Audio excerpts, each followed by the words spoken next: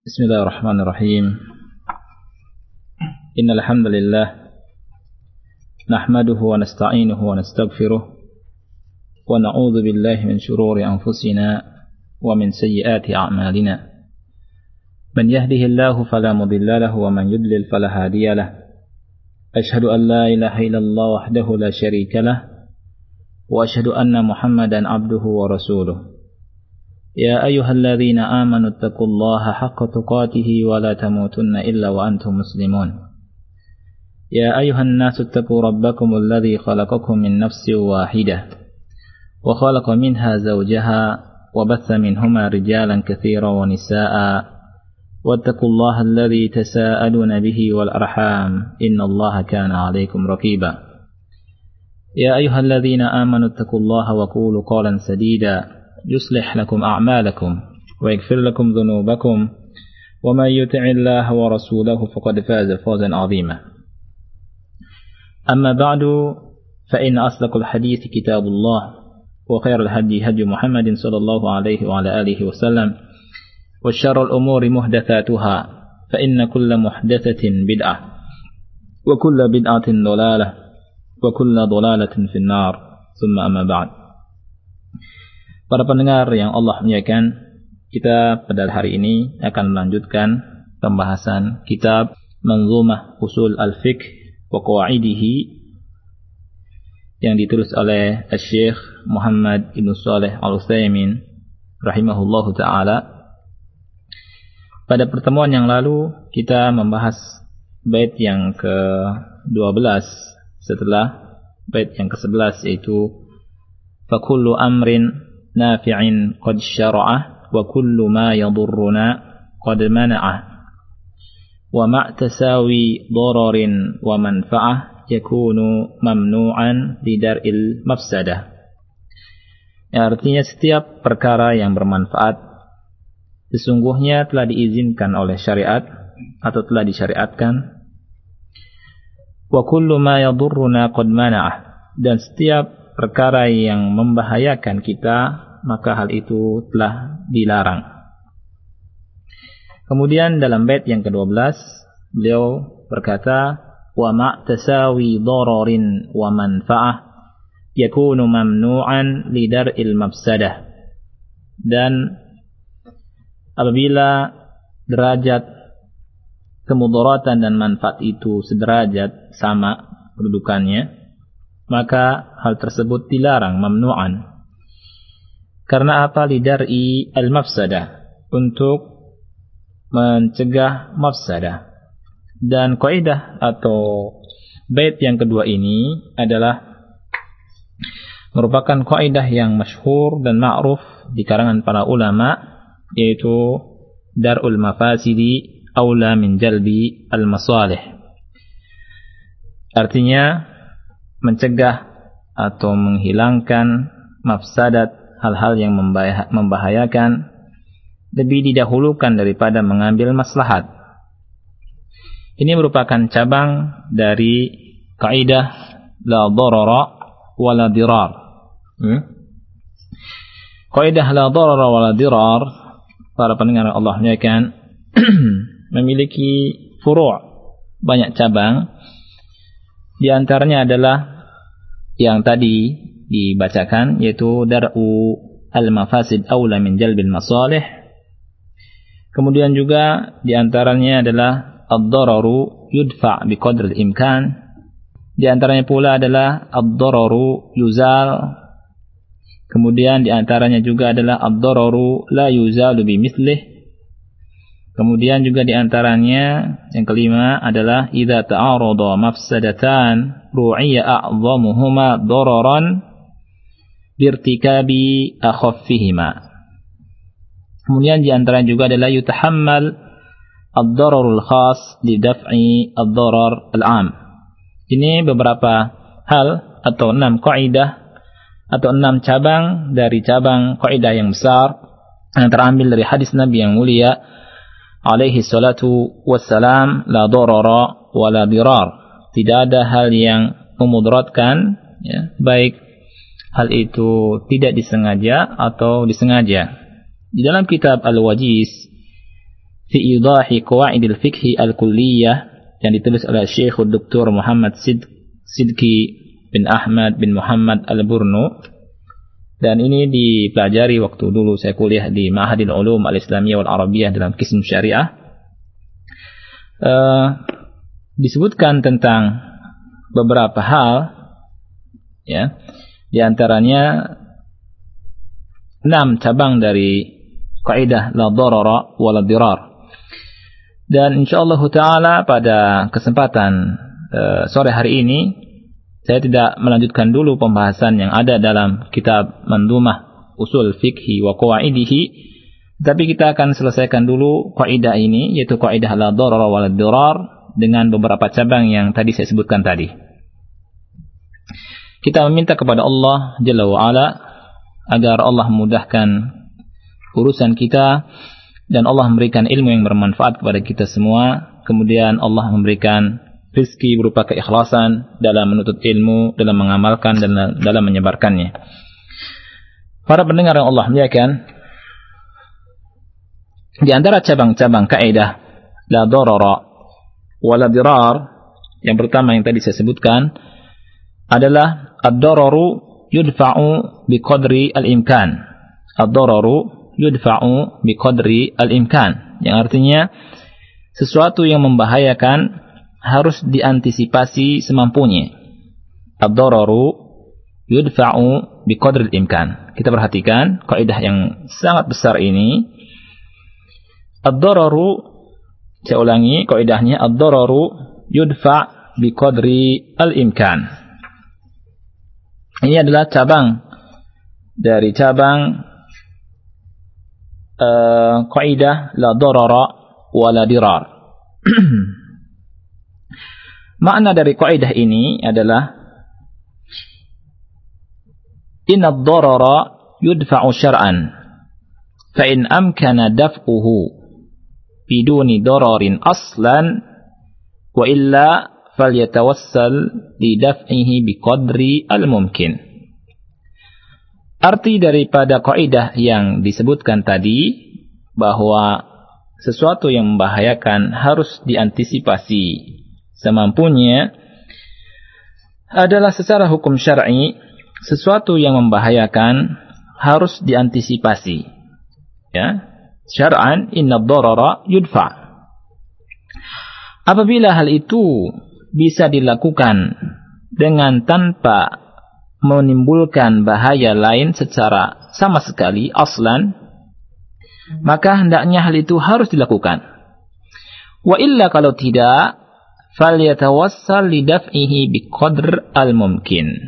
Ya, kalau tidak bisa, maka dilakukan semampunya, ya, dilakukan semampunya untuk mencegah ad-darar yang terjadi. Ya, jadi harus diantisipasi kemudharatan tersebut jangan sampai terjadi. Walaupun kalau misalkan berwasilah dengan melakukan kemudharatan yang lebih kecil, maka itu bisa dilakukan. Dan itu nanti masuk ke kaidah yang akan saya bacakan nanti, yaitu kaidah apabila ada 2 kemudharatan, maka dilihat mana yang besar dan mana yang kecil, maka birtikabi akhaffihima, melakukan hal yang paling ringan daripada kedua kemudharatan tersebut. Kaidah ini, para pendengar yang Allah muliakan, memberikan sebuah faedah yang sangat besar kepada kita, dan kaidah ini untuk kita jadikan, kita gunakan sebagai sebuah tindakan preventif atau tadi antisipasi. Jangan sampai ada sebuah bahaya yang akan datang, ya. Dan hal ini senada dengan ungkapan yang ma'ruf dan masyhur di kalangan masyarakat kita, yang mereka berkata, al-wiqayatu khairun minal ilaj. Al-wiqayatu khairun minal ilaj. Artinya bahwa menjaga itu lebih baik daripada mengobati. Al-wiqayatu khairun minal ilaj. Bahwa menjaga itu lebih baik daripada mengobati. Ini kaidah. Kita perhatikan, saya ulangi kaidahnya. Ad-dararu yudfa'u biqadri al-imkan. Bahwa sesuatu yang membahayakan, ya, harus diantisipasi semampunya. Ya, sekuat mungkin. Kemudian pertanyaannya, apakah ada dalil dari kaidah yang besar ini? Maka jawabannya adalah tentunya ada. Ya, dalil-dalil syar'i dari Al-Quran dan Sunnah. Di antaranya adalah firman Allah Subhanahu wa taala dalam surat Al-Anfal ayat 60.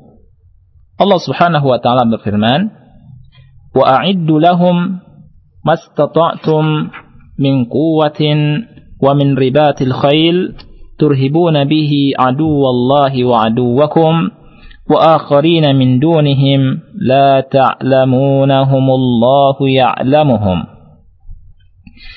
Kita perhatikan ayat yang agung ini dan ayat yang penuh dengan faidah, ayat yang besar ini. Allah Subhanahu wa taala dalam ayat ini berfirman, "Dan siapkanlah untuk menghadapi mereka kekuatan apa saja yang kamu sanggupi dan dari kuda-kuda yang ditambat untuk berperang. Yang dengan persiapan itu kamu menggentarkan musuh-musuh Allah." Ya, dengan persiapan yang kamu siapkan, kamu menggentarkan musuh-musuh Allah. Musuhmu dan orang-orang selain mereka yang kamu tidak mengetahuinya. Dan Allah mengetahui mereka. Dan Allah mengetahui mereka. Allah Subhanahu wa ta'ala memerintahkan kaum muslimin dalam ayat yang mulia ini untuk mempersiapkan kekuatan dalam rangka menghadapi musuh Allah Subhanahu wa taala dan musuh kaum muslimin. Baik, apa hubungan dari ayat yang mulia ini dengan kaidah yang kita bahas? Ad-dararu yudfa biqadril imkan. Bahwa sesuatu yang membahayakan itu mesti diantisipasi semampunya. Hubungannya atau sisi pengambilan dari ayat yang mulia ini, Allah Subhanahu wa taala memerintahkan kaum muslimin untuk mempersiapkan kekuatan diri mereka untuk mencegah bahaya yang akan datang dari musuh Allah. Jadi Allah Subhanahu wa taala memerintahkan dengan kalimat wa'iddu lahum mastata'tum. Persiapkanlah untuk menghadapi mereka apa yang kalian mampu min quwwah dari kekuatan. Baik, ini adalah tindakan antisipasi, ya, dan hal itu juga fungsinya kata Allah untuk menakut-nakuti mereka sehingga mereka tidak akan menyerang kaum muslimin karena gentar menghadapi kaum muslimin yang kaum muslimin ini memiliki kekuatan. Baik, seandainya pun mereka berani menyerang kaum muslimin, maka tentunya kaum muslimin sudah memiliki kekuatan dan kesiapan. Inilah dasar dari kaidah ad-dararu yudfa'u biqadri al-imkan. Di antara contoh yang bisa kita terapkan dari kaidah yang besar ini disebutkan dalam kitab ini, dalam kitab Al-Wajiz, ada dua hal dari sisi kemaslahatan umum dan dari sisi kemaslahatan yang bersifat hak-hak khusus. Dari sisi kemaslahatan umum yang mencakup seluruh kaum muslimin atau kemaslahatan bersama, kemaslahatan umat secara umum, dikatakan di sini syuri'al jihadu li daf'i syarri al-a'da. Disyariatkan dalam Islam dengan syariat jihad untuk mencegah keburukan atau kejahatan musuh-musuh Islam. Disyariatkan al-jihad. Ya. Tetapi tentunya perlu digarisbawahi jihad yang bagaimana? Jihad yang syar'i dan jihad yang tidak serampangan. Ya. Jihad yang betul-betul didasari di atas ilmu dan tentunya didasari di atas Al-Quran wa Sunnah dan bimbingan para ulama ahli sunnati wal jamaah. Tidak seperti sebagian orang menggembar-gemborkan jihad, tetapi mereka tidak memiliki ilmu tentang hal tersebut, kemudian merusak dan lebih banyak merusak daripada mengobati.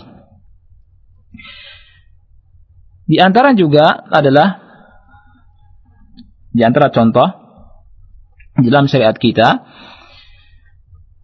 diadakannya syariat hukuman ya bagi para pelaku tindakan kriminal, yakni wujibat al-uqubat liqam'il ijram wa siyanatil amn. Disyariatkannya adanya sanksi hukuman untuk mencegah, menjaga jangan sampai orang berbuat ijram, kejahatan, ya, berbuat kriminal. Juga menjaga keamanan, ya, menjaga keamanan dari keamanan kaum muslimin.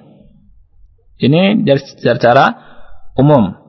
Diadakannya misalkan syariat di dalam Islam adanya hukum qisas seperti hukum bunuh, ya, dikisos dengan dibunuh, ya.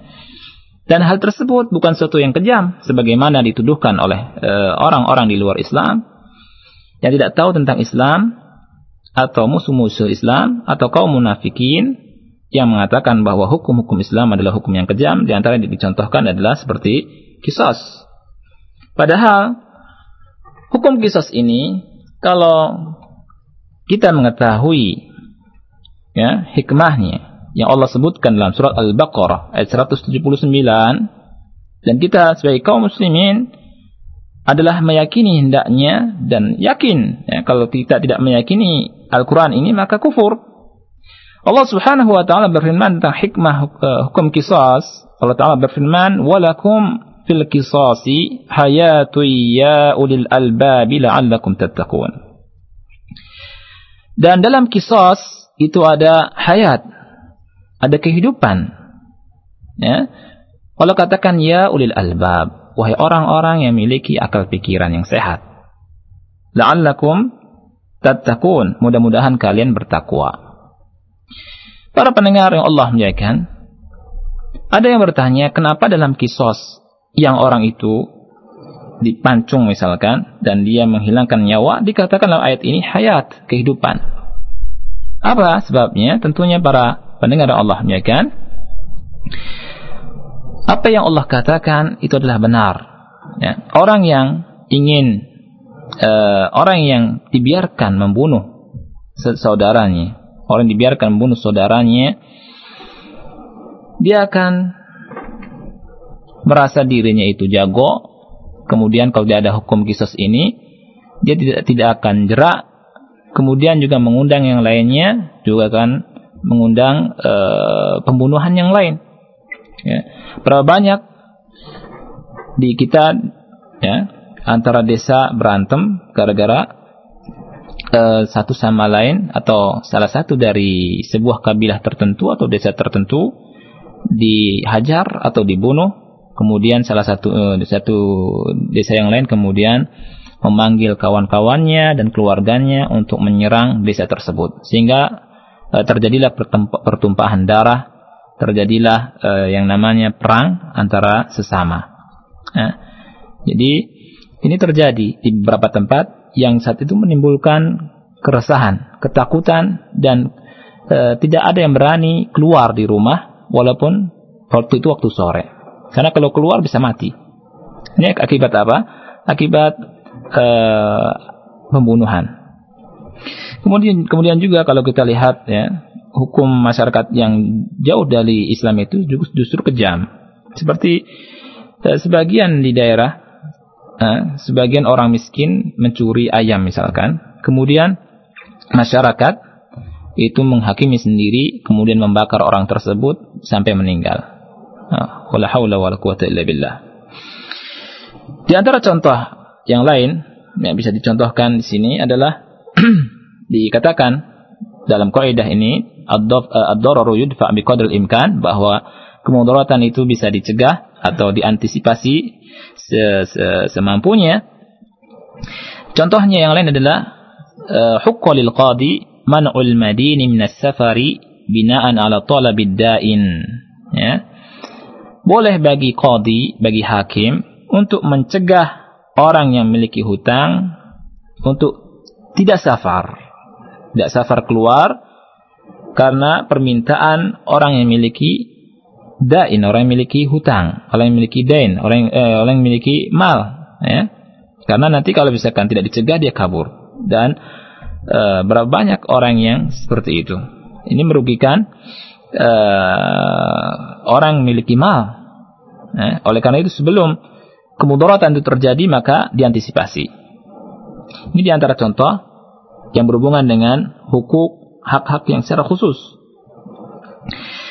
Contoh yang lain yang kedua, misalkan yang kedua disebutkan di sini, kalau ada seorang ayah, walau imtana al-ab min al-infaq ala waladihi al-qasir atau al-ajis. Kalau ada seorang ayah yang tidak mau memberi nafkah kepada anaknya yang ajis, al-qasir, anaknya yang dhaif, anaknya yang lemah, dia tidak sanggup untuk bekerja, tidak sanggup mendatangkan harta disebabkan karena beberapa masalah, satu hal atau beberapa hal, maka boleh bagi ayah tersebut yang tidak mau dan enggan untuk menafkahkan hartanya kepada anak ini, yuhbas, dipenjara, ya, lidaf'i dararil halaki anil walad. Karena maksudnya apa? Mencegah kemudharatan, mencegah datangnya mudarat dan bahaya yang akan muncul, ya, berupa halak, berupa bisa saja akan binasa anak tersebut kalau tidak dikasih infak. Dari mana dia makan? Ya. Padahal misalkan dia, ayah tersebut, dia sanggup menafkahi anaknya yang ajis ini, yang lemah ini. Contoh yang lain, kita terapkan kaidah ini. Contoh yang lain yang disebutkan oleh beliau di sini katakan, man syahara 'alal muslimina sayfan fa 'alaihim an yaqtuluh. Apabila ada seseorang yang menghunuskan pedang, ya, menakut-nakuti kaum muslimin atau berani menghunuskan pedang untuk membunuh kaum muslimin misalkan, maka di sini katakan fa 'alaihim an yaqtuluh. Boleh bagi kaum muslimin untuk membunuh orang ini. Membunuh orang yang menghunuskan pedang tersebut. Idza massat ad-darurah, tentunya apabila hal itu dibutuhkan. Karena kalau misalkan dia dibiarkan misalkan kemudian terjadi pembunuhan di mana-mana, ini lebih bahaya. Ya kan? Ini didasari dengan sabda Nabi yang mulia alaihi salatu wasalam yang ada dalam hadis yang diriwayatkan oleh Imam Tirmidzi dalam kitab Al-Hudud. Rasul bersabda, man syahara 'alal muslimina sayfan faqad ahalla damah atau uhilla damuh. Siapa saja orang yang menghunuskan pedang di hadapan kaum muslimin, maka telah dihalalkan darahnya. Ini sabda Nabi yang mulia alaihi salatu wassalam. Ini diantara contoh dari kaidah yang mulia ini. Ada beberapa contoh tentang kaidah ini, tapi karena waktunya tentunya singkat, kita masuk ke kaidah yang lain. Kaidah cabang yang kedua dari kaidah ad-darar la darara wa la dirar adalah kaidah ad-dararu yuzal. Ad-dararu yuzal artinya kemudharatan itu, sesuatu yang membahayakan itu harus dihilangkan. Jadi kita ingat bahwa kemudharatan, sesuatu yang membahayakan harus dihilangkan. Makna dari kaidah ini tentunya mirip dengan kaidah atau pokok kaidahnya. Asal kaidah yang terambil dari hadis Nabi yang mulia alaihi salatu wasalam, la darara wa la dirar. Tidak ada sesuatu yang membahayakan, baik yang disengaja atau tidak disengaja. Kita lihat contoh. Contoh penerapan kaidah ini. Apabila ada seseorang misalkan yang mengalirkan air bekas mandi maupun cuciannya dari rumahnya ke jalan, kemudian mengotori dan mengganggu orang yang berjalan, maka hal tersebut memudharatkan tentunya orang yang lewat, maka wajib yuzal, wajib dihilangkan, ya, wajib dihilangkan. Begitu juga contoh bagi kaidah ini, apabila ada seseorang, ya, tiba-tiba ada seseorang yang membuat lubang misalkan, membuat lubang di tengah jalan umum, maka wajib untuk dihilangkan kemudharatan ini, dicegah, ya. Atau misalkan ada orang membangun bangunan di tengah jalan, bangun bangunan di tengah jalan umum, dia berkata ini jalan saya misalkan, saya punya hak untuk membangun bangunan ini. Nah, ini mesti dihilangkan, ya. Atau ada seseorang yang melemparkan kulit pisang, ya, kulit pisang di jalan, maka wajib yuzal, wajib dihilangkan kemudharatan ini. Contoh yang lainnya untuk kaidah ad-dararu yuzal, ya, para pendengar Allah muliakan, adalah seperti di sini dikatakan, idza talat aqsanu syajaratin li syakhsin wa tadallat ala dari ghairihi fa adarrathu yukallaf raf'uha aw qat'uha. Ya. Apabila pohon seseorang, rantingnya dan dahannya itu mengganggu rumah milik orang lain dan membuat mudarat, ya, maka wajib bagi orang tersebut, ya, untuk menghilangkan kemudaratan hal tersebut, ya. Jadi dia diberi beban, dibebani untuk segera memotong pohon tersebut, ya, dan memotong ranting-ranting tersebut, ya, karena masuk dalam kaidah ad-dararu yuzal, bahwa kemudaratan itu hendaknya dihilangkan. Sesuatu yang bahaya hendaknya dihilangkan. Masuk ke dalam kaidah yang ketiga dari cabang kaidah la darara wa la dirar, yaitu kaidah ad-dararu la yuzalu bimithlihi atau ad-dararu la yuzalu bid-darar. Kemudaratan itu tidak boleh dihilangkan dengan sesuatu yang membahayakan juga. Ya, ad-dararu la yuzalu bid-darar. Kemudaratan tidak boleh dihilangkan dengan sesuatu yang darat juga, yang mudarat juga, ya. Contohnya adalah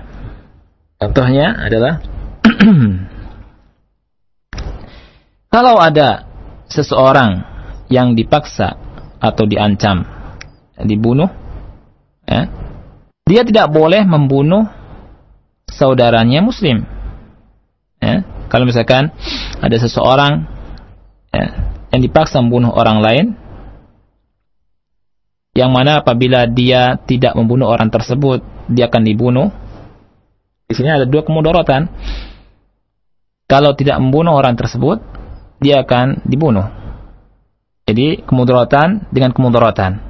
Apakah dia melakukan pembunuhan tersebut atau dia tidak melakukannya? Maka sikap yang diambil adalah hendaknya orang tersebut jangan membunuh saudaranya, ya. Karena kalau dia diancam membunuh, bisa jadi terbunuh, bisa jadi juga tidak terbunuh, ya. Ini masuk dalam kaidah ad-dararu la yuzalu bimithlihi atau ad-darar la yuzalu bid-darar. Ad-darar la yuzalu bid-darar. Contoh yang lain, ya, dalam kehidupan sehari-hari.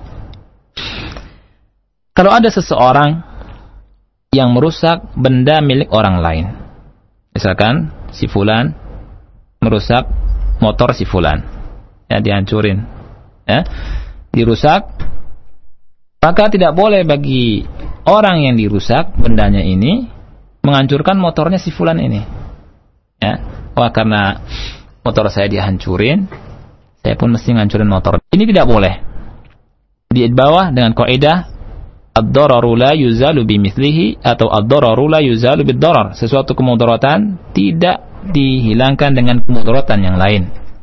Tetapi bagi orang yang motornya dirusak oleh orang lain, boleh menagih sebagai gantinya, ya. Dan dia berhak, bahkan wajib bagi yang merusaknya untuk membayar dan mengganti rugi motor yang dirusaknya, ya.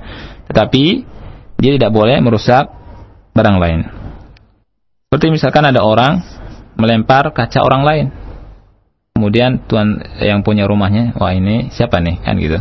Pasti ketahui si fulan, oh si fulan punya rumah juga, saya lempar juga kacanya, kan gitu. Sering lempar-lemparan, wah ini rusak masyarakat kalau seperti ini, kan. Tidak punya kaidah, ya. Jadi kaidah ini, ikhwani wa akhwati fillah, para pendengar Allah muliakan, sangat penting bagi kehidupan kita sehari-hari, Ya. Kita ingat bahwa kaidahnya ad-dararu la yuzalu bimithlihi atau ad-dararu la yuzalu bid-darar. Kemudaratan tidak boleh dihilangkan dengan kemudaratan lain. Kaidah selanjutnya, kaidah yang keempat, ya, yang saya sebutkan, cabang dari kaidah ad-darar wal dirar. Ada istilah ad-dararu al-ashaddu yuzalu bid-dararil akhaf. Ad-dararul ashad yuzalu bid-darari al-akhaf. Kemudaratan yang besar dihilangkan dengan melakukan kemudaratan yang lebih ringan. Ya. Atau dengan istilah yukhtaru ahwanus syarraini au akhaffud dararain. Kita pilih di antara dua hal yang membahayakan tersebut, mana yang paling ringan, kemudian kita lakukan untuk menghilangkan kemudaratan yang paling besar. Kaidah ini pula disebut oleh para ulama dengan kalimat idza ta'arada mafsadatan ru'iyya a'zamuhuma dararan birtikabi akhaffihima. Ya, apabila ada dua mafsadah, apabila ada dua hal yang membahayakan, dua hal yang mudarat, yang dua-duanya adalah berbenturan, ya. Kalau dia melakukan yang satu, dia meninggalkan yang ini, ya. Melakukan yang ini, meninggalkan yang itu. Tetapi kedua-duanya mudarat.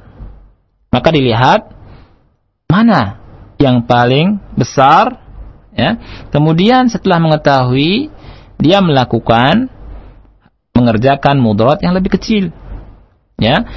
Saya ulangi, idza ta'arada mafsadatan ru'iyya a'zamuhuma dararan birtikabi akhaffihima. Ini kaidah yang keempat, ya.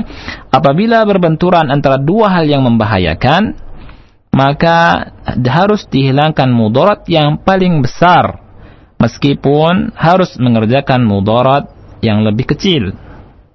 Apa dalil dari kaidah ini?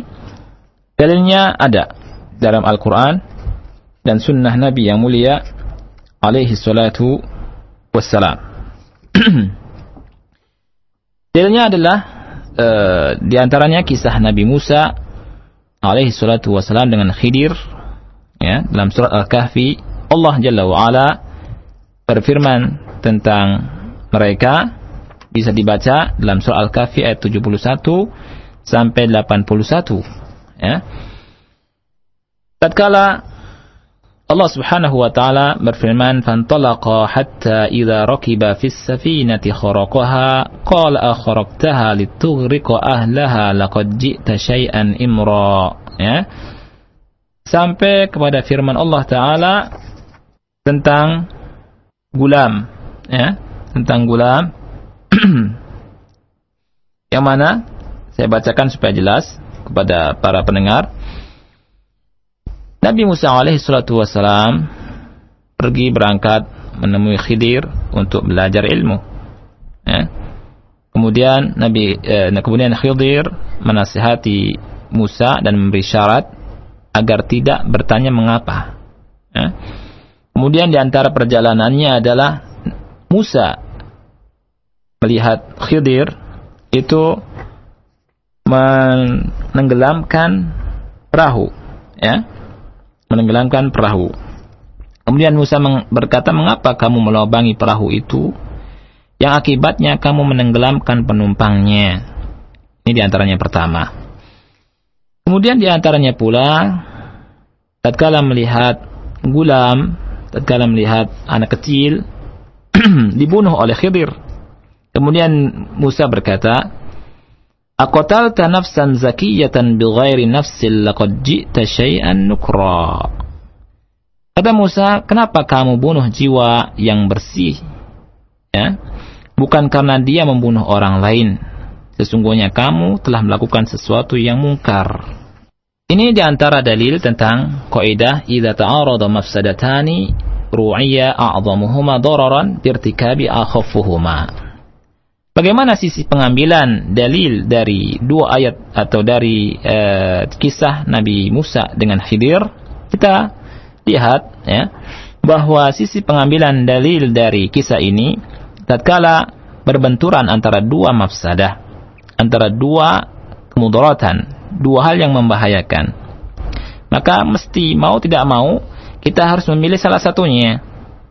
Mau tidak mau kita mesti memilih salah satunya.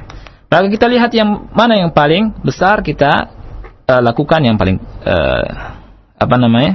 yang akhafnya, yang paling ringannya tentunya. Kita lihat merusak perahu ya dengan mafsadah ya, yang perahu itu akan dirampas oleh raja yang zalim ya. Maka Nabi Khidir Khidir memilih merusak. Karena apa? Mafsadahnya lebih kecil. Begitu juga dengan perbuatan beliau, perbuatan Khidir membunuh anak kecil, tentunya dengan wahyu dari Allah Subhanahu wa taala, yang beliau mengetahui bahwa dia akan memaksa orang tuanya menjadi kafir. Ya, memaksa kafir dengan membunuh sesuatu kemudharatan. Kafir, kemudharatan, kufur ya, kemudharatan, juga dibunuhnya anak tersebut sesuatu yang mudarat. Tetapi dengan wahyu dari Allah Subhanahu wa taala, Nabi Khidir membunuh anak tersebut. Karena apa? Karena dijelaskan dalam ayat tersebut nanti bahwa anak tersebut kalau hidup nanti akan memaksa kedua orang tuanya menjadi kufur, menjadi kafir. Oleh karena itu beliau membunuh anak tersebut ya, karena apa? Karena pembunuhan anak kecil lebih kecil mafsadahnya daripada dibandingkan dengan kekufuran. Ya. Karena apa? Karena bisa juga orang tuanya bisa mendapatkan anak lagi. Ya kan? Bikin anak lagi dan punya anak lagi dengan izin Allah Subhanahu wa taala. Ya. Ini di antara dalil. Dalil yang dari sunnah Nabi yang mulia alaihi salatu wassalam. Dalil dari sunnah Nabi yang mulia alaihi salatu wassalam. Dari Aisyah radhiyallahu anha bahwa Rasulullah sallallahu alaihi wa alihi wasallam pernah berkata dan bertanya kepada Nabi yang mulia alaihi salatu wassalam dalam sebuah hadis yang diriwayatkan oleh Imam Al-Bukhari dan Imam Muslim. Kata Aisyah radhiyallahu anha, "Alam tara anna qaumak lamma banul Ka'bah." Dari Aisyah radhiyallahu anha bahwa Rasulullah sallallahu alaihi wasallam berkata kepada Aisyah, ya, Rasul berkata kepada Aisyah, "Alam tarai anna qaumaki lamma banul Ka'bata iktasaru an qawaidi Ibrahim." Rasul berkata, "Tidakkah engkau mengetahui wahai Aisyah bahwa kaummu yaitu Quraisy tatkala mereka membangun Ka'bah, iktasaru an qawaidi Ibrahim, mereka kurang dari pondasi yang dibangun oleh Nabi Ibrahim." Fakultu, maka saya menjawab, kata Aisyah radhiyallahu anha, "Ya Rasulullah, ala tarudduha ala qawaidi Ibrahim?" Wahai Rasulullah, tidakkah engkau mengembalikan kepada pondasi yang dibangun oleh Nabi Ibrahim? Qal, kemudian Rasul berkata, "Laula hidsanu qaumiki bil kufri la fa'altu." Yang artinya, seandainya bukan karena kaummu masih baru keluar dari kekufuran, niscaya akan kulakukan. Kalau seandainya kaummu ya tidak baru masuk Islam, maka saya akan lakukan, kata Rasulullah SAW. Sisi pengambilan dalil dari hadis yang mulia ini sangat jelas, wahai para pendengar Allah muliakan. Tatkala benturan antara dua mafsadah, yaitu salah satunya bangunan Ka'bah yang tidak sesuai dengan pondasi yang dibangun oleh Nabi Ibrahim alaihi salatu wassalam, dengan mafsadah fitnah yang akan muncul, ya, seandainya Rasulullah sallallahu alaihi wasallam membongkar Ka'bah kemudian mengubahnya menjadi pondasi Ibrahim, maka ini akan membuat mafsadah terhadap orang-orang yang baru masuk Islam. Ya. Mereka akan bertanya-tanya, kenapa Muhammad alaihi salatu wassalam merusak dan merubah Ka'bah? Ini yang dilihat oleh Nabi yang mulia alaihi salatu wassalam. Ya. Rasul berkata, laula hidthanu qawmiki bil kufri la fa'alt. Para pendengar yang Allah muliakan, ini kaidah sangat bagus sekali untuk kita pelajari dan kita perhatikan. Dan inilah dalil-dalilnya. Kemudian kita masuk ke dalam prakteknya. Dalam praktek kita dalam kehidupan kita. Di sini contohkan, law anna musalliyan law shalla qa'iman yankashifu min awratihi ma yamna' jawaz as-salati walau shalla qa'idan la yankashifu minhu syai'un fa innahu yusalli qa'idan li'anna tarkal qiyami ahwan. Ya. Kisahnya adalah apabila ada seseorang, dia punya bajunya seadanya. Ya, kalau sholat, kemudian dia pakai baju, memang dia tidak memiliki apa-apa ya. Misalkan ini seandainya saja, ya, dia nggak punya yang bisa nutupi aurat dia. Ya. Kemudian kalau dia sholat berdiri, itu akan kelihatan auratnya, kelihatan aurat waktu sholat. Maka bagi dia apa yang dilakukan? Maka boleh bagi dia sholat duduk untuk mencegah auratnya tidak terlihat. Ya. Fa innahu yusalli qa'idan. Maka hendaknya dia sholat duduk, karena tarkul qiyam ahwan. Meninggalkan berdiri itu lebih ringan. Dua-duanya mafsadah, ya. Sholat terlihat aurat mafsadah. Kemudian sholat duduk juga sesuatu yang tidak boleh, kan gitu, kalau tidak ada sebabnya. Nah, kita pilih bagaimana untuk orang ini, maka pilih yang duduk tapi auratnya tertutup. Ini diantara contohnya. Contoh yang lain, misalkan seseorang fulan, ya, atau Kang Oja misalkan, punya ayam, ya, punya ayam, kemudian ayamnya ini jalan-jalan, ya. Terus ada orang lagi lihat-lihat, ya, mungkin dapat rezeki, jatuh berlian yang berharga, jatuh, ayamnya Kang Oja ini lihat, oh berlian, gitu kan, diambil, dimakan, ya, dimakan, kemudian sama ayam tersebut. Nah, otomatis kan di sini ada dua hal, ya kan? Kata yang punya berlian, ya dimakan, ya tidak. Bagaimana ini? Nah, kita lihat kaidah ini. Kalau ada dua yang mafsadat, kita perhatikan yang paling besar, lakukan yang paling kecil. Ya, dua mafsadat, yang satu besar satu kecil, lakukan yang paling ringan. Maka kita datangi Kang Oja. Kang Oja ayamnya sudah makan berlian nih, ya kan? Boleh nggak disembelih? Kita ganti dengan harga yang lain. Maka bagi Kang Oja mesti nerima. Jangan sampai, oh enggak, ini ayam kesayangan saya kok. Enggak. Disembelih, kemudian diambil berliannya. Tapi bagi yang punya berlian, ganti harga ayam tersebut. Ya, kemudian digoreng sama-sama, bisa dengan dimakan. Dan enak, gitu ya. Ini di antara contohnya. Di sini disebutkan, walau ibtala'at dajajatu syakhsin lu'lu'atan thaminatan li ghairihi falisahibil lu'lu'ah ayatamallak ad-dajaja biqimatiha liyadhbahaha. Nah, itu maksudnya. Ya. Kemudian, misalkan contoh yang lain, ya. Kalau dikhawatirkan, misalkan naik perahu, sama-sama kita naik perahu. Sama-sama naik perahu. Kemudian ternyata sudah jalan, baru tahu bahwa perahu ini keberatan. Kalau tidak dikeluarkan barang-barang, maka tenggelam. Ya kan? Barang-barangnya orang kita lempar ke air laut, ini mafsadah. Tenggelam, mafsadahnya lebih besar. Ada dua mafsadah di sini. Maka kita lakukan yang mana? Tenggelam sama-sama atau melakukan yang lebih kecil? Tentunya adalah kita minta kepada yang penumpang, tentunya nakhodanya bilang, lemparkan nanti diganti. Nah, itu bisa. Itu mesti melihat hal tersebut. Jangan nekat ini rugi dong. Ya, masa saya mesti ganti, kan gitu kan? Mesti ganti, nanti tenggelam bersama-sama. Ini lebih mudarat. Ini fikih yang sangat bagus sekali yang mesti kita perhatikan.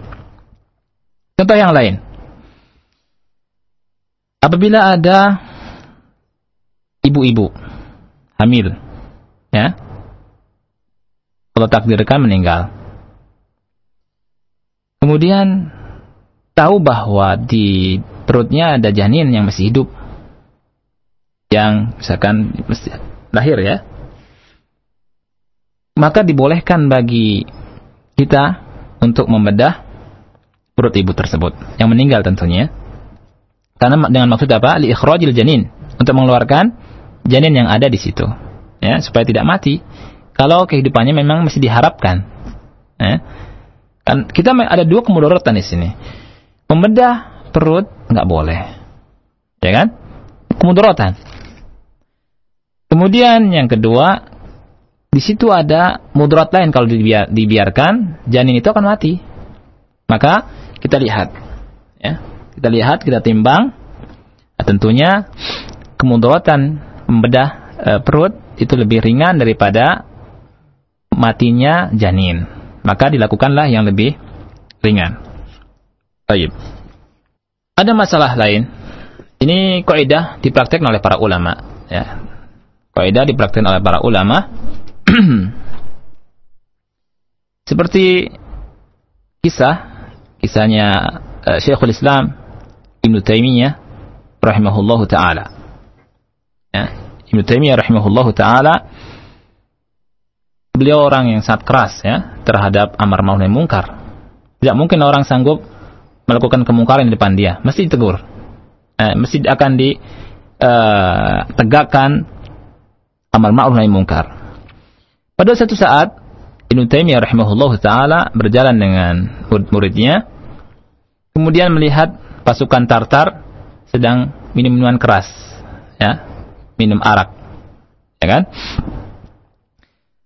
Kemudian beliau diam. Ditegur oleh muridnya, kenapa engkau diam, tidak menegakkan amar ma'ruf nahi munkar, tidak mencegah mereka dari minum arak? Kata Ibnu Taimiyah, kalau seandainya saya cegah mereka dari minum arak, biasanya mereka akan melakukan sesuatu kemungkaran yang lebih besar. Yaitu apa? Membunuh atau memperkosa wanita-wanita kaum muslimin. Dari sini kita tahu, para pendengar Allah muliakan, kaidah ini sangat bagus sekali untuk kita perhatikan, ya, untuk kita perhatikan, untuk kita lihat, dan untuk kita pelajari, sehingga kita dalam beramal tidak serampangan, apalagi dalam masalahnya urusan dakwah, urusan amar ma'ruf nahi munkar. Orang yang melakukan amar ma'ruf nahi munkar serampangan, yang ditimbulkan berupa kemafsadatan akan lebih besar daripada maslahatnya. Ya, lihat dari kisah Ibnu Taimiyah rahimahullah taala, dia orang yang sangat alim, faqih. Kapan dia melakukan ini, kapan dia tidak melakukannya, dia adalah orang yang alim dan didasari dengan ilmu. Tidak seperti sebagian kita zaman sekarang yang didasari dengan yang penting adalah semangat. Semangat tanpa ilmu adalah sesuatu yang bisa membuat kemudaratan lebih besar lagi. Seperti misalkan merusak tempat-tempat maksiat. Saya kasih contoh. Merusak tempat maksiat tersebut adalah sesuatu yang baik. Bahkan tidak ada gharam tentunya, kan? Tidak ada dhaman.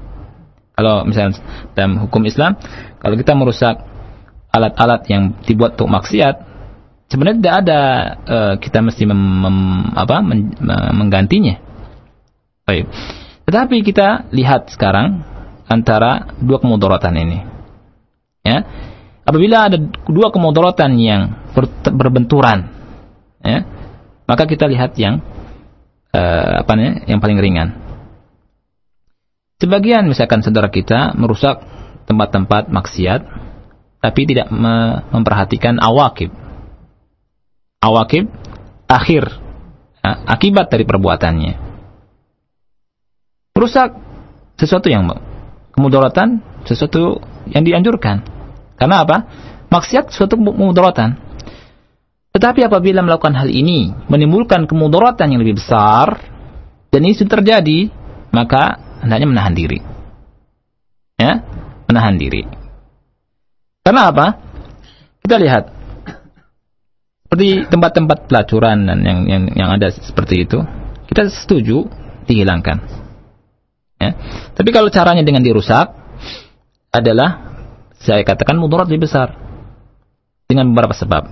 Misalkan sekarang kan zamannya orang lagi ngincer orang-orang Islam, ya, apalagi orang-orang yang multazim, ya, orang-orang yang jenggotan, kalau merusak pakai peci, pakai jenggot, itu langsung dituduh teroris. Kemudian disenter pakai film, disebarkan keluar. Lihat nih, kaum muslimin itu seperti ini, ya. Sehingga apa? Sehingga menjauhkan mereka dari Islam. Oh, Islam itu seperti itu. Loh, kok takut? Enggak ya, enggak takut, bukan takut, ya. Jangan nuduh, oh kok takut sih? Ustaz-ustaz roja pada takut ya. Tidak ya akhi, lihat maslahatan mudaratnya. Lihat maslahat mudaratnya. Ini yang pertama. Yang kedua, mereka punya asuransi. Tidak. Berapa banyak tempat-tempat maksiat itu dihancurkan, setelah hancur dibangun lebih bagus, berlipat-lipat dari sebelumnya, sehingga mengundang orang untuk bermaksiat lebih ramai. Ya, ini yang mesti diperhatikan di antara beberapa hal yang tatkala kita menegakkan al-amru bil ma'ruf wan nahi 'anil munkar. Kita sepakat, kita berpikir bagaimana cara menghilangkan kemungkaran, kemaksiatan dengan cara yang baik, yang kemaksiatan tersebut hilang sama sekali. Ya, tentunya dengan ilmu. Wallahu a'lam bishawab. Kemudian di antara kaidah yang lain, saya barangkali cukupkan sampai sini. Di antaranya yutahammal ad-dararul khas lidafi ad-dararil 'am. Kemudian pekan kemarin kita sudah bahas juga darul mafasid aula min jalbi al-masalih. Barangkali ini yang bisa saya sampaikan pada sore hari ini. Mudah-mudahan bermanfaat. Dan kita meminta kepada Allah Subhanahu wa ta'ala agar Allah memberikan ilmu kepada kita. Dengan ilmu tersebut kita bisa beramal sesuai dengan apa yang Allah inginkan, dan kita beramal dengan cahaya, dengan nur, tidak serampangan, ya.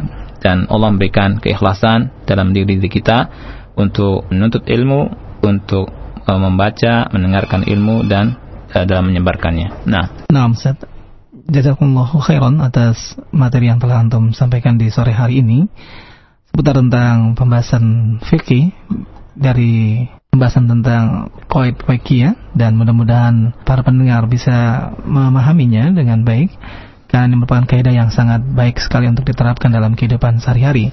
Dan untuk Anda yang ingin bertanya, Anda bisa bertanya melalui telepon di 021-823-6543 ataupun melalui pesan singkat di 0819896543. Tapi sebelum kami angkat dan kami buka sesi soal jawab untuk Anda semua, kami akan jeda terlebih dahulu. Ya. Baik para pendengar, setelah jeda berikut ini kita akan buka sesi jawab untuk Anda semua untuk memperluas wawasan Anda dan juga materi yang telah disampaikan oleh beliau, dan kami harapkan pula untuk Anda yang bertanya adalah sesuai dengan materi yang kita sampaikan di sore hari ini. Nurun minal Qur'an. Qala Allah Ta'ala أعوذ بالله من الشيطان وإذ قال إبراهيم رب اجعل هذا البلد آمنا واجنبني وبني أن نعبد الأصنام رب إنهن أضللن كثيرا من الناس فمن تبعني فإنه مني ومن عصاني فإنك غفور رحيم ربنا إني أسكنت من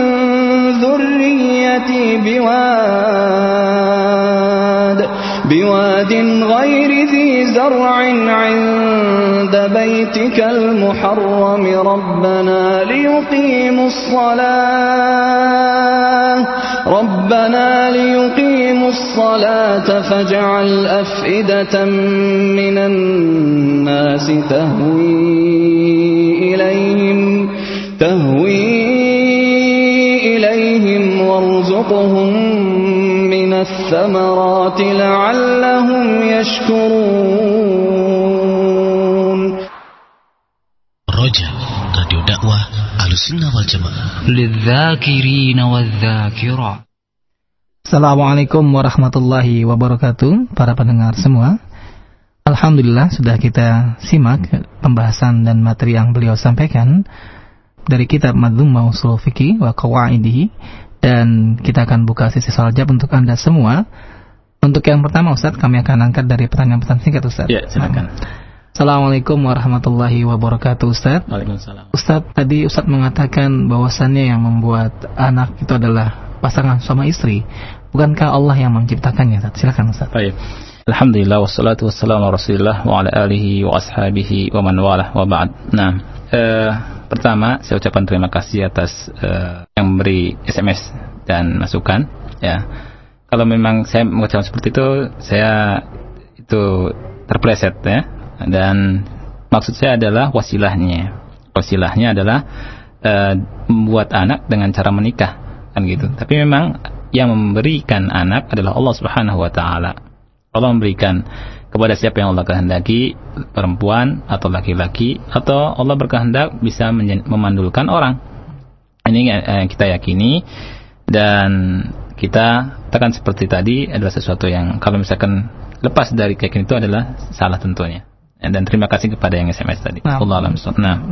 Mungkin yang sedang membuat usaha, Ustaz, ya. Usaha untuk seorang mendapatkan anak kembali, Ustaz, ya. Iya, berusaha. Tadi kan mafsadah yang ada dalam membunuh anak tentunya lebih kecil daripada mafsadah kekufuran. Oleh karena itu Khidir membunuh anak tersebut.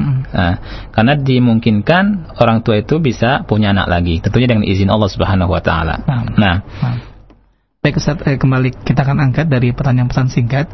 Assalamualaikum warahmatullahi wabarakatuh. Barakallahu fikum, Ustaz. Ustaz, saya memiliki asuransi jiwa konvensional plus tabungan dalam satu paket. Saya ingin sekali memutus asuransi ini karena sistem ribanya di dalamnya tersebut. Namun dana yang sudah tersimpan itu selama 2 tahun akan hilang begitu saja. Akan tetapi kalau saya teruskan 8 tahun lagi tabungan baru pulang modal, Ustaz. Mohon petunjuknya, apakah ini termasuk kaidah yang tadi antum jelaskan, yaitu meninggalkan mudarat yang lebih besar untuk mengambil mudarat yang lebih kecil, ya? Apabila ada 2 mudarat, maka ambil yang paling kecil, paling ringan. Baik, dan silakan. Iya, baik. Akhi fillah rahimakallah, tentang masalah punya tadi asuransi, ya. Dan tadi dibilang masih 8 tahun lagi, baru 2 tahun dan seterusnya. Tentunya adalah kita mencari jalan yang selamat. Jalan yang selamatnya adalah yang bisa menyelamatkan kita dunia akhirat. Kalau bisa misalkan diambil lagi ru'us amwalnya, kan gitu, artinya modalnya ambil, kemudian tidak berhubungan lagi ya, dengan riba. Kalau seandainya tidak bisa, maka jalan selamatnya adalah yang pertama, kita tinggalkan. Karena apa? Karena itu lebih tenang untuk kita. Lebih tenang, walaupun itu seadanya, tapi di atas jalan Allah Subhanahu wa taala. Juga di akhirat kita akan lebih selamat ya, dari dosa riba. Allah alam suat. Walaupun merugi saja selama 2 tahun yang sudah dimodalkan. Insya Allah gantikan. Barang siapa yang dia meninggalkan sesuatu karena Allah Subhanahu wa taala, janji Allah akan gantikan yang sesuatu yang lebih baik di sisi Allah dan tentunya di dunia ini. Jazakumullah khairan atas jawaban yang telah antum sampaikan, Ustaz. Dan selanjutnya untuk yang berikutnya dari pertanyaan pesan singkat kembali. Assalamualaikum warahmatullahi wabarakatuh, Ustaz. Ustaz, mohon dijelaskan kembali dan diulang kembali kaidah yang ke-1 dan ke-4 dalam bahasa Arabnya. Jazakumullah khairan dari Ummu Maryam. Baik. Untuk Ummu Maryam, kaidah yang ke-1 dalam bahasa Arabnya adalah ad-dararu yudfa'u biqadril imkan. Ad-dararu yudfa'u biqadril imkan. Ya. Artinya sesuatu yang membahayakan harus diantisipasi semampunya. Sesuatu yang membahayakan harus dicegah semampunya. Ini sama dengan istilah manusia bahwa al-wiqayatu khairun minal ilaj. Menjaga lebih baik daripada mengobati. Ya. Menjaga kesehatan tubuh kita nih. Kita jaga kesehatan kita, itu lebih baik daripada mengobati. Mengobati biayanya banyak, kemudian banyak kegiatan yang kegiatan yang tidak bisa dilakukan lagi dan rugi banyak. Ya. Al-wiqayah khairun minal ilaj. Saya ulangi. Ad-dararu alif lam dad ra yudfa'u biqadril imkan. Kemudaratan, sesuatu yang membahayakan, wajib dihindari, dicegah, diantisipasi semampunya. Ini kaidah yang pertama. Kaidah yang kedua, kaidah yang keempat yang tadi diminta adalah ada 3 ungkapan yang saya sebutkan tadi. Yang pertama, ad-dararul ashaddu yuzalu bid-dararil akhaffi. Ad-dararu al-ashaddu yuzalu bid-dararil akhaffi.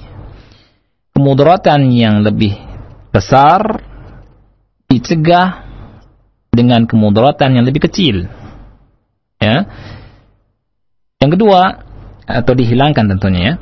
Yang kedua, kalimatnya yukhtaru ahwanu asyarraini au akhaffud dararain. Yukhtaru akhaffud dararain, ya. Dipilih kemudaratan yang paling ringan. Apabila ada 2 kemudaratan bertubrukan, berbenturan, ya, maka dipilih kemudaratan yang paling ringan, yang paling khafif. Atau ada istilah juga yang masyhur adalah kalimatnya idza ta'arada mafsadatani ru'iyya a'zamuhuma dararan birtikabi akhaffihima. Saya ulangi, idza ta'arada mafsadatani, apabila ada 2 mafsadat yang berbenturan, ru'iyya a'zamuhuma, maka perhatikan yang paling besar kemudaratannya. Ru'iyya a'zamuhuma dararan, kemudian birtikabi akhaffihima, dengan melakukan kemudaratan yang paling ringan. Dengan melakukan kemudaratan yang paling ringan. Saya ulangi, idza ta'arada mafsadatani ru'iyya a'zamuhuma dararan birtikabi akhaffihima. Itulah, bisa barangkali insyaallah dicatat ya. Baik. Nah, Ustaz. Baik, berikutnya kita akan angkat dari pertanyaan melalui penelpon kita, Ustaz, dengan Pak Hari yang dalam perjalanan. Assalamualaikum. Waalaikumsalam warahmatullahi wabarakatuh. Iya, silakan Pak. Saya mau nanya. Iya. Dulu pernah ada seorang ustaz bilang bahwa kita boleh membunuh, andai kata kita tuh di laut ya, tenggelam. Satu buah kayu yang hanya dapat menampung 1 orang. Sementara di situ kita ada berdua gitu. Iya. Kalau kita berdua pasti dua-duanya tenggelam dan dua-duanya mati. Iya. Itu katanya kita boleh membunuh, apa benar gitu? Kita membunuh yang satunya supaya kita selamat gitu. Ya, cukup Pak. Cukup. Ya. Assalamualaikum warahmatullahi wabarakatuh. Waalaikumsalam warahmatullahi wabarakatuh. Silakan Ustaz. Baik, wallahu a'lam. Memang ada pendapat seperti itu dan memang ada khilaf di antara ulama tentang masalah itu. Tapi yang benar adalah apabila terjadi masalah itu, maka kaidahnya adalah ad-dararu la yuzalu bimithlihi. Ad-dararu la yuzalu bimithlihi. Kemudaratan tidak boleh dihilangkan dengan melakukan kemudaratan yang lain. Ya. Kemudaratan tidak boleh dihilangkan dengan melakukan kemudaratan yang lain. Ya. Kemudian juga pendapat yang lebih wallahu a'lam lebih mendekati kebenaran adalah pendapat yang kita jangan membunuh orang itu. Kalau bisa kita sama-sama dan saling tolong menolong. Wa ta'awanu 'alal birri wat taqwa wa la ta'awanu 'alal ismi wal udwan. Nah, seperti itu ya. Wallahu a'lam bishawab. Nah. Baik Ustaz, kembali kami akan angkat pertanyaan berikutnya melalui telepon dengan Bapak Arfad di Pulau Jahe. Assalamualaikum warahmatullahi wabarakatuh. Waalaikumsalam warahmatullahi wabarakatuh. Ya, silakan Pak. Ini apa artinya maksudnya di dalam kisah ada kehidupan gitu Pak? Jadi maksudnya itu kalau seandainya kemudharatan itu bisa dianalogkan kalau seandainya ada seseorang apa gimana kita mau dirampok apa gimana, apa kita membunuhnya gimana ya Pak? Iya, cukup Pak. Iya. Ya, terima kasih Pak. Iya. Assalamualaikum. Ada dua hal dalam pertanyaan Bapak tadi. Yang pertama masalah kisos, yang kedua masalah kalau dirampok bagaimana ya. Yang dimaksud dengan walakum fil qisasi hayatu ya ulil albabi la'allakum tattaqun, dan untuk kalian dalam hukum kisos ada kehidupan. Maksud dari kehidupan itu adalah kehidupan secara umum. Ya. Dengan mengkisos orang yang membunuh orang lain, maka orang yang akan membunuh itu akan jerak. Karena dia akan melihat apa? Oh, saya kalau membunuh ini, maka balasannya akan terbunuh juga. Maka dengan melihat hukum ini, hukum kisos ini, dia tidak akan menjadi membunuh orang lain. Dia akan berpikir 1000 kali, bahkan 1.000.000 kali untuk membunuh. Kalau saya bunuh dia, ketahuan saya dibunuh lagi, dikisos, dipancung kepalanya, langsung putus, kan gitu. Ya, dan saya meninggal. Nah ini. Kemudian juga membunuh adalah dosa yang paling besar, dosa besar sekali, ya gitu. Ya, maka kisos itu ada hayat. Coba kalau misalkan tidak ada kisos, itu justru ada kematian. Ya. Dengan sebab membunuh seseorang, desa fulan bangkit untuk membela katanya orang yang dibunuh. Perang, tempur. Akhirnya apa? Dua desa ini bertempur. Seperti saya pernah menyaksikan ya, perang antara dua desa kan gitu. Itu sepi. Tidak ada yang keluar. Ya. Dan menakutkan sekali. Itu padahal baru skup kecil ya. Itu tidak ada yang keluar dan takut manusia. Dan mati di situ. Tidak ada kehidupan. Tidak ada kehidupan di situ. Orang pada takut. Kemudian kalau tidak aman, ini yang paling bahaya. Sebuah kampung, sebuah desa atau negeri, hilangnya keamanan adalah sesuatu yang sangat menakutkan.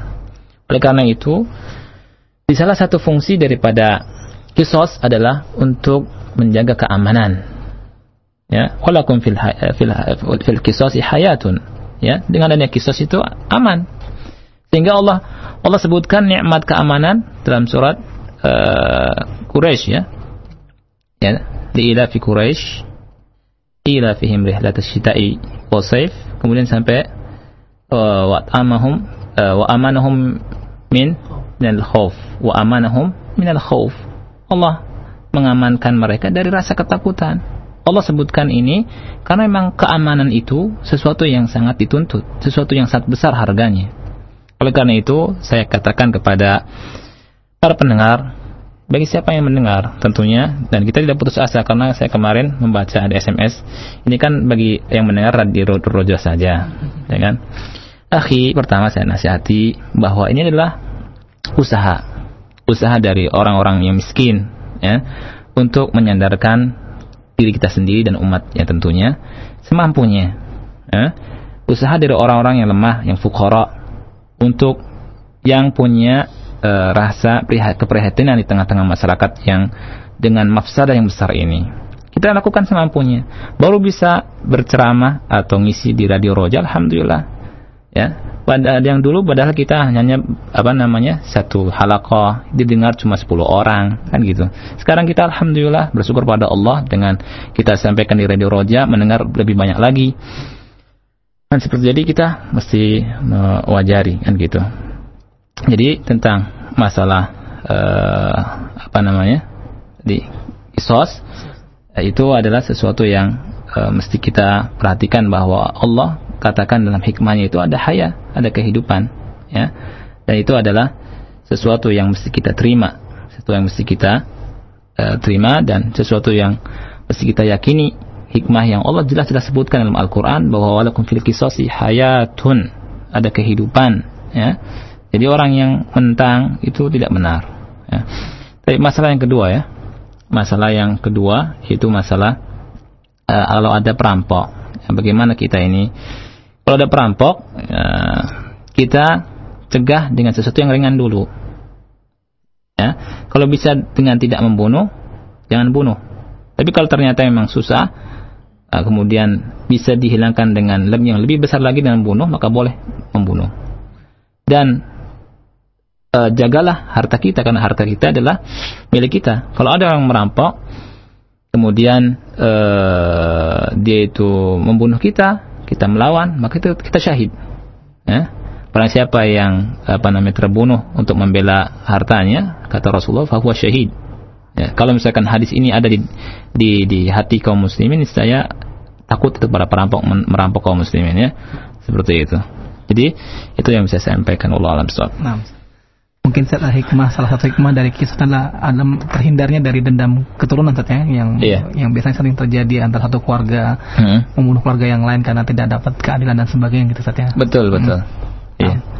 Baik, selanjutnya kita akan angkat kembali dari pertanyaan melalui via telepon dengan Pak Yuda di Cibinong. Assalamualaikum warahmatullahi. Assalamualaikum warahmatullahi Pak Ustaz. Assalamualaikum warahmatullahi wabarakatuh. Ya, Assalamualaikum Pak Ustaz. Ya. Saya punya ibu udah lanjut Pak Ustaz, udah 80 tahun. Udah berapa? 80 tahun dan 80 tahun Ustaz. Jadi kalau jalan susah Pak Ustaz gitu. Jadi sekarang boleh nggak kalau untuk beliau ini untuk sholat di jamaah Pak Ustaz? Boleh nggak sholatnya di jamaah? Boleh nggak di jamaah sholatnya? Kita zuhur dengan asar. Karena untuk keluar mandi masuk kemana agak sulit gitu kan.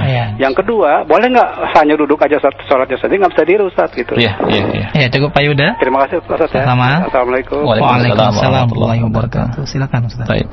Untuk pertama, bolehkah di jama'? Tentunya boleh, karena ada sebabnya. Sebabnya adalah sakit, ya. Jadi karena sebabnya sakit maka dibolehkan. Tidak seperti orang sehat, ya. Yang kedua, tentang masalah apa tadi? Tentang salat dengan duduk, Ustaz. Iya, salat dengan duduk kalau tidak bisa berdiri, maka ada hadis Rasulullah sallallahu alaihi wasallam, "Shalli qa'iman, fa illam tastati' fa qa'idan, fa illam tastati' fa 'ala janbin." Salatlah dalam keadaan berdiri, kalau tidak mampu duduk, kalau tidak mampu lagi berbaring. Dari sini kita tahu bahwasanya boleh salat duduk kalau tidak mampu berdiri, dan boleh berbaring kalau tidak mampu duduk. Jadi dari sini kita tahu bagaimana Allah Subhanahu wa taala memperhatikan kemampuan hamba-hambanya. Dan ini merupakan rahmat Islam, ya. Rahmat Islam dan rahmat Allah Subhanahu wa taala kepada hamba-hambanya. Allah sayang, ya. Allahu a'lam bishawab. Nah, Ustaz. Baik, kembali kami akan angkat pertanyaan melalui pesan singkat, Ustaz. Di sini ada satu pertanyaan yang dimana penanya ini mendengarkan sebagian dari materi ceramah yang tadi disampaikan oleh antum, sehingga dia hanya mendengar ujungnya saja dalam ceramah ini. Beliau bertanya, Assalamualaikum warahmatullahi wabarakatuh, Ustaz. Afwan, ana hanya kebagian di ujung ceramahnya karena baru pulang. Tadi disinggung masalah jenggot yang ana tangkap untuk menghindari mudarat sebaiknya dipangkas, tidak mengapa. Benarkah demikian antum menyampaikan hal tersebut? Saat mohon diulang. Syukran. Wassalam dari Abu Ahmad, Sreng-Sreng Sawah, Jakarta Selatan. Silakan Ustaz. Betul karena bicara seperti itu? Alam. Dia tadi mendengarkan secara singkat, Ustaz. Gitu, ya. Mungkin terputus dengan satu pembahasan dengan pembahasan yang lain, Ustaz.